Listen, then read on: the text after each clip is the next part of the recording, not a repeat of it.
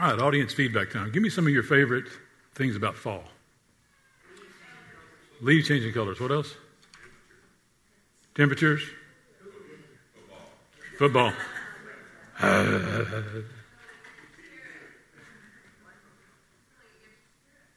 your spirit up. There you go. Anything else? Everything's about fall. Do what? Candy corn.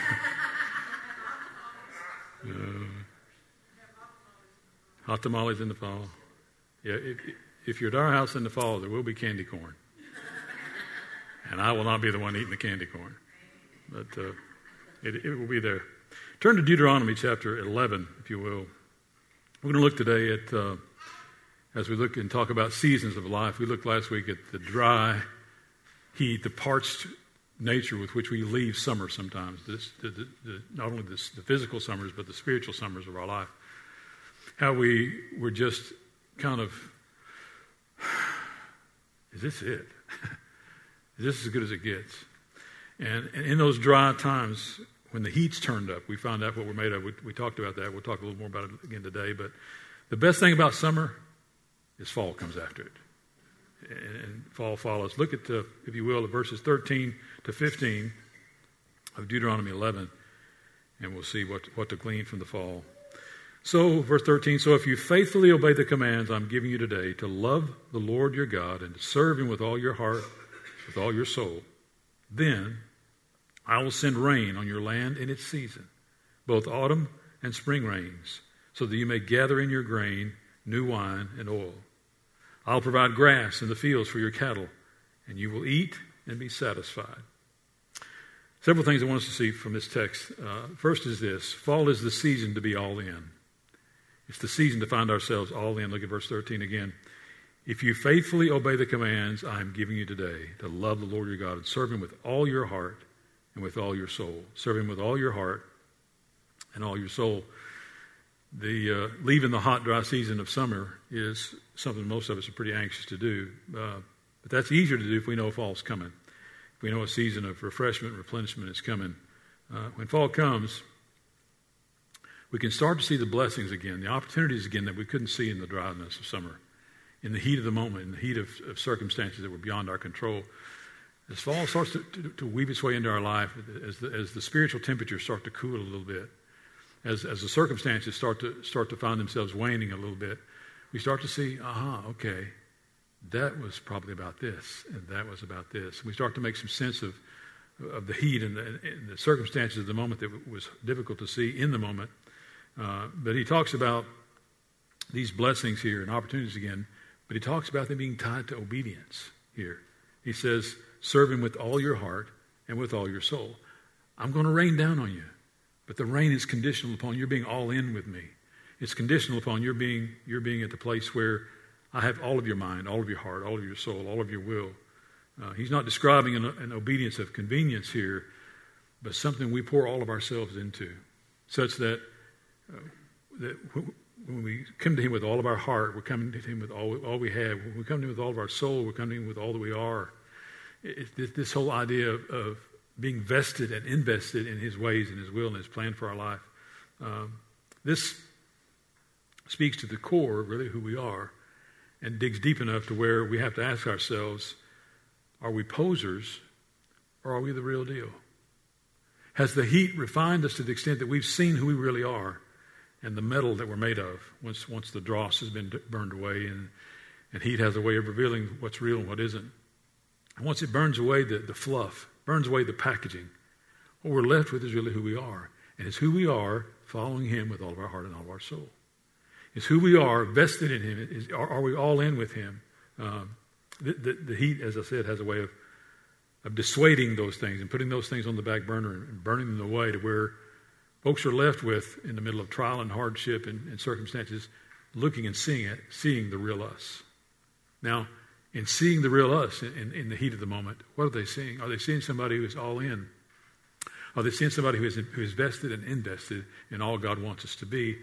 Or are they seeing somebody that's panicked, somebody that's anxious, somebody that's looking for escape at every corner and every turn? Or do they see somebody that's walking at peace, not because they like the circumstances at all? We don't have to like the circumstances we're in, But walking at peace because we know God has designed that. We know he has plans for those kinds of things. Well, the heat cuts away at those kind of things and exposes and reveals who we really are, whether we're all in or we're not. Whether the essence of who we really are, all of our heart and all of our soul, are all in with him. The second thing is this. Fall is the season not only to be all in, but it's the season to be refreshed. Look at the first part of verse 14 with me. Then I will send rain on your land in its season, both autumn and spring rains. I'll send rain on your land in its season. Then is always a pivotal word in Scripture. You know why? Because then is usually tied to something of value. Do this, then you'll see that. Do this, then you'll understand that. Then is always a pivotal word in Scripture, and God uses it to juxtapose where our minds are from where our minds should be. What we're thinking about now from what we should be dwelling on all the time. He says here, when you serve him with all your mind and all your heart, then will the rains come. The rains are conditional upon our buy-in to him. It's tied here he ties this refreshment to rain, using rain to symbolize. In both the autumn and spring rains, they're tied to your obedience. You sell out all into me, and I will send rain to you in abundance. I'll refresh you again in abundance. We saw that in verse 13 that it's tied to who we are in him. When that's the case, when he finds it to be true, when he finds us to be all in, he empties the cupboard for us. He opens the whole kitchen up, says, "Okay, it's all yours. Whatever to eat, whatever to drink, whatever." And the cupboard is well stocked for us, as you can see in Scripture. Kind of reminds me of a mission trip I took one time to Philadelphia to do some work on Pastor John Canty's build some bathrooms for him in his mission center. And he took us to eat at a pizza place that night. I think the second night there, we were working until fairly late, 9:30, 10 o'clock at night. Hadn't had any dinner and getting pretty starved. Let's go to Mimo's Pizza. Mimo's sounds good to me. So we go to Mimo's Pizza. We're the only ones in the joint, by the way, in a pretty sketchy part of town. But anyway, we pulled this 15-passenger van up to Mimo's. 10, 12 guys get out, hungry guys get out. Heading into Mimo's Pizza, I see their Supreme Deluxe, or their big, gigantic, whatever it is. It's a 24-inch pizza. So, and I asked the guy, I said, "What's on that Supreme Deluxe?" He said, "About everything you see on that board up there." I said, "We'll take one of those." So we sit down and get our drinks, and he brings a pizza out that's 2 feet in diameter, but it's about this thick also. I mean, it's got beef and sausage and pepperoni and steak and chicken and 15 kinds of cheeses and 43 vegetables on it. I mean, I could do well to eat one piece. And as I saw that coming out to our table, my worry was when I ordered it, this isn't going to be enough. We're not going to have enough to eat. These guys are hungry. They worked all day long. This ain't going to be enough. When I saw what he was bringing to the table, I got this kind of sense that he's emptied the cupboard. He's opened up the whole kitchen, and it's all on this pizza right here. And I got that sense of we are well provided for. In fact, 8 or 10 of us that were there couldn't eat it all. It was that thick and that much food. And I was reminded of that story as I saw this here, that's the kind of thing he's talking about with the rain that he sends after the summer, is to say, listen, all of what I am is available to you. Step up and eat. We're going to share together in the Lord's table in just a few moments. We'll talk more about that. But he says, the cupboard is empty for you. These kinds of things you should be refreshed by the food that you find at my table and at my feet. And those kinds of things are to bring that kind of refreshing spirit to us. When he rains his spirit on us, which is what's supposed to happen in this room every Sunday, I hope you come with expectation that God, we're going to meet God here today, and we should every week. And so if that happens in this place, we should leave changed because we've been in contact and touched by holy God. And so we should come with those kind of expectations to be refreshed and renewed and experience his rain down on us. But when that happens here, it greens us up from dry summer. I was mowing my yard on Friday, and would take about a 20, 30-foot path and sneeze, and take another 20, 30 feet and sneeze. I mean, my yard was just so dry. We've not had any rain out there in a while. And it's a dust bowl. And so, but I'd like a short dust bowl instead of a tall dust bowl, so I'm mowing it anyway. Probably shouldn't have, but I I couldn't wait to get back inside and get a Gatorade and get kind of replenished and greened back up again from how dry I was. And that's what the body of Christ is supposed to do. This should be on Sundays for a spiritual spa. We should come with those kinds of expectations. The only time I've ever been to a spa, by the way, our kids got us a gift certificate to Grove Park Inn in Asheville. Stayed over there for a couple of nights, and they've got an incredible spa. So man, I went to be a part of the spa and experienced all the spa had to offer. And there's all kind of jet pools and hot tubs. But I found this spot in this little waist-sized pool in 115-degree water. It was about a 10 or 12-foot waterfall that was about 24 inches wide. And the water was peppering down. And if you've known me long enough, you know I have neck problems and back problems. I have since a high school neck injury. And so it's stiff and sore about all the time.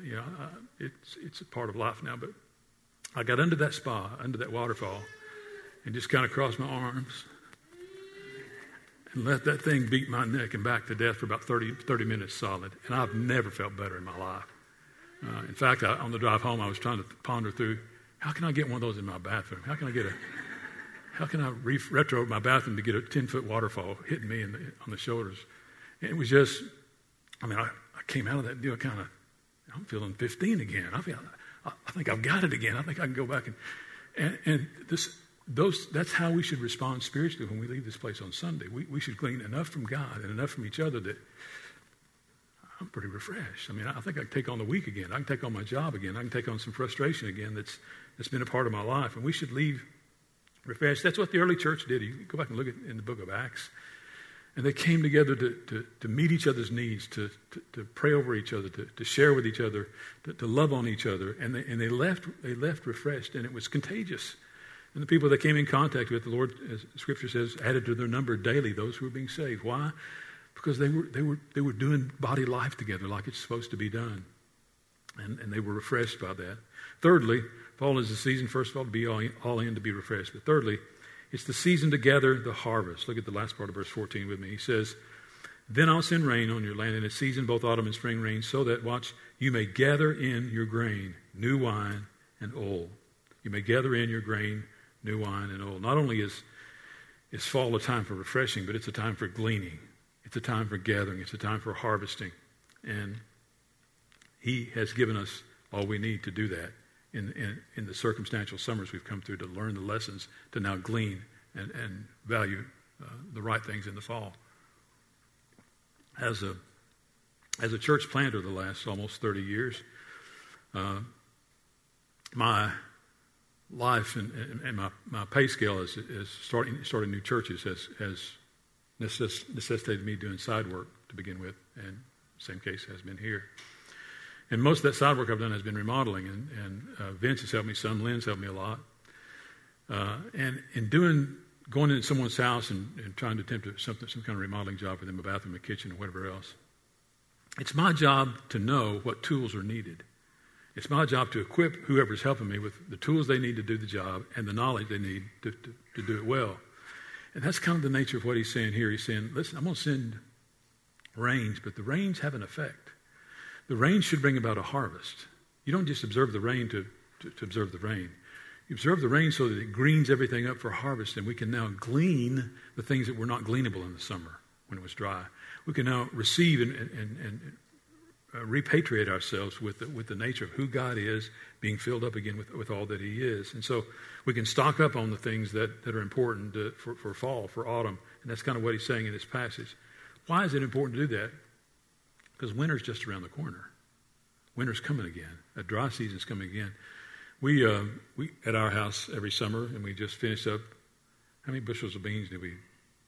Two bushels of beans. We've strung beans for a while. Canning 20-something quarts of beans. We do that every year. Green beans.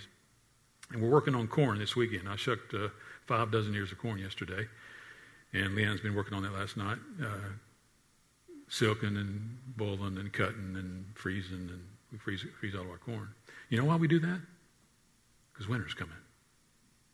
Good luck finding some good green beans and corn in the wintertime, unless it comes out of a can. No thanks. If you enjoy canned corn, great, happy for you. I'm just not a canned corn guy. I want fresh corn coming out of my freezer. And so That's why we do that in this season, because we know winter's coming. We know we want to have something good to eat as opposed to just when it's harvest time and eating it all up in harvest time, but to put some aside for when it's kind of slim pickings. So here's the question that forces me to ask, and I hope that you will of yourself. What does a kingdom harvest look like? What's a kingdom harvest look like? I would submit to you two things. One is this. I think it first of all looks like a deeper, wiser, more seasoned, more mature version of yourself. Why? Because I walked through a hard, hot, dry, summer parched season of trials, of a hard place spiritually. And now I'm coming into fall, and the fall should green me up, and the fall should deepen my root system, because why? I'm experiencing the fullness of God again, and it wasn't that long ago I was wondering, where are you? I mean, my circumstances are saying, you're nowhere to be found, yet I know your word promises you're with me and you're in me, but where I don't feel you, I don't sense your presence, but I do again.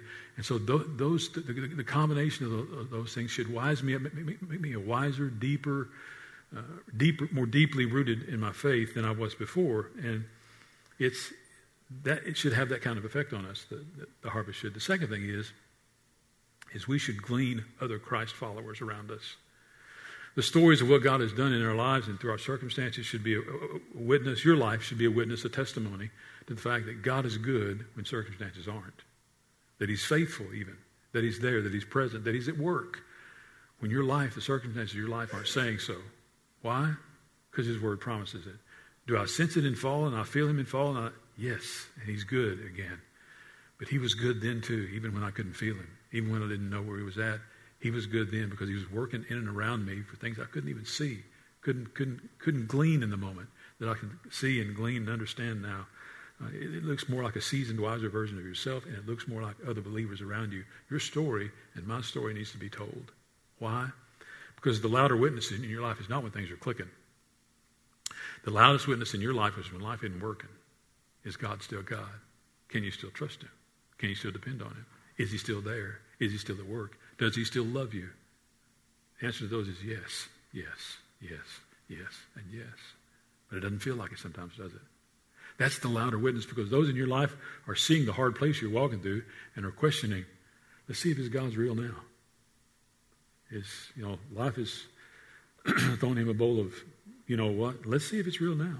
Let's see where His God is now. Let's see if He's trustworthy now, if He's follow-worthy now.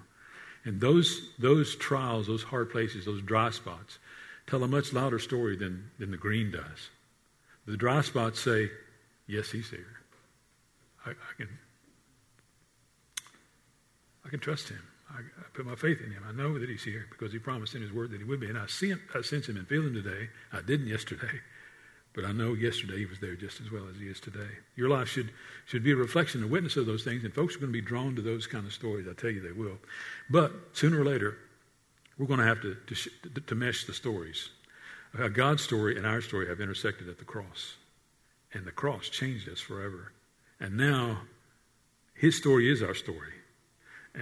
We're gleaning the fact that because that intersection occurred, the gospel has now changed me. It's not only changed my eternity, but it's changed my tomorrow as well. And those kind of stories need to be connected, because I'm going to tell you, a lost world can see your faith in a hard place, but yet never connect the dots to Jesus. We're going to have to eventually verbally, by way of our story, connect the dots to Jesus. Now, if that already exists, that's an easier story. If it doesn't, it takes time to earn the right to share your faith, and don't give up on the fact that has to be earned. But when you've earned it, step in, because the Spirit will pave the way for you. I promise you, He will pave the way that your story can only do in their life. And that's the kind of harvest we're talking about gleaning. When we can develop a habit of that, in other words, when we can string together some seasons in our life, and folks can observe, well, that was a hard place for them, for their marriage, for his job, for the loss of that loved one was a hard place. The health problem is a hard place. We can string together some seasons of dryness and seasons of richness and seasons of dryness and seasons of plenty and harvest. And when we can string those together, that story tells a louder witness than anything else we could ever say. Yet, we need to verbalize it to those around us to say, yeah, that was tough. And I didn't feel very Christian in those moments. I didn't feel God at all sometimes in those moments, but I knew he was there because his Spirit was in my heart and his word tells me that he is. Today I sense him and I feel him, but he was there then too, and he will be there for you then too. You're in a hard place today. You need Jesus today to understand the hard place. Tell those stories and glean those kinds of harvests, because I'm going to tell you, your story is palpable. It is believable because it's yours, and those around you and in your world see it. You don't think they do, but they do. Finally, the fourth thing is this. Fall is a season to find satisfaction. Look at verse 15. I'll provide grass in the fields for your cattle, and you will eat and be satisfied. I'll provide grass, you'll eat and be satisfied. Now, notice here that he provides for the cattle, who provides food for them. He's ahead of them on the food chain, working ahead of them on the food chain. That's a pivotal Christian principle. It's this. God is always at work ahead of you to do something provisional in you. Get that. He is always at work ahead of you to do something provisional in you. He's ahead of you today. He's working. You can't see it. You don't understand it. He's ahead of you this week. He's ahead of you a month ahead. He's ahead of you a decade ahead. He's ahead of you a lifetime. God is always working ahead of you to do something provisional in you. So, question, have you ever given thought to what it takes to really satisfy you? Have you given thought to what it takes to really make you satisfied, bring you to a place of, like I left that spa that day after that waterfall massage. What's it take to get you to that place? A good marriage that works, a job that's clicking, good sex, a good meal, good friendships, good relationships. What's it take to get you to a place of satisfaction? What does satisfaction look like for you? Because only you can define that for you. But he says here that in this verse, satisfaction goes much deeper than those things, than marriage and job. And he says, I'm talking about a satisfaction that is, compared to those things, immeasurable. It's an immeasurable satisfaction. He says that this satisfaction will draw us to where it's easier for us to step all in. Why? Because we know God's already there. It's easier for us to invest all of our time, talent, and treasure with him because he's already ahead of us, and we've sensed him, seen his hand before, and have a track record of markers in our life to where we've seen that's where God is. I'm all over that. That's the kind of satisfaction he's talking about, to say, even ahead of time, I know before I step into that, I'm going to be satisfied by God. I can't see the circumstances, but I know he's going to feed me and fill me in that moment. Why? Because I'm choosing to step all in with him, as we saw back in verse 13. I wonder, though, if that's the version people see of us, the authentic version, or if they see the version with mascara and makeup on, or if they see the version of, I have more toys than you in my garage on. I wonder which version they see of us. If they see the raw, kind of unearthed version of the real us and says, that's a person that's real, and their God is real. But at least he is to them. I know it. I've seen it in their life. I wonder which us they're seeing, the made-up version or the authentic version, the real version, the poser or the one who says, I'm his. And I'm unashamedly his. I'm all in with him. And I don't care who knows that or sees that out of my life. So a question, are you finding satisfaction in your life? Or are you, like many, settling for cheap substitutes of more this, more that, more money, more attention, more of what I crave? Am I still chasing the idol of more, or am I finding satisfaction in who he is and in where I am and who he's placed in my life? He's saying here that when you sit down at my table, I open up the whole cupboard for you. There's green beans in there. There's corn in there. I open up the whole cupboard for you. It's all yours. Come sit at my table and find satisfaction in me. That's the only place really you're going to find it. So as we wrap up, a question and an observation, that's this. How long has it been since you've experienced real satisfaction from God? How long has it been since you've experienced real satisfaction from him? A few days? A few decades? Something in between? How long since he's really satisfied you? Since you've been greened up. You've been filled back up again. You've sensed his presence again afresh, and where you're all in again. You've been refreshed again. You've gathered some harvest again. You've been truly satisfied. How long has that been since you've been to that place? Can I share with you today that he wants to use this table this morning to bring you to that place? And it has nothing to do with the bread or the fruit of the vine that's sitting here. Nothing to do with either of those two things. More to do with him than what you partake of. He wants you to find satisfaction in him, pursuing him, because, as I said, he opens it all up for us day after day after day after day, every day, not just today.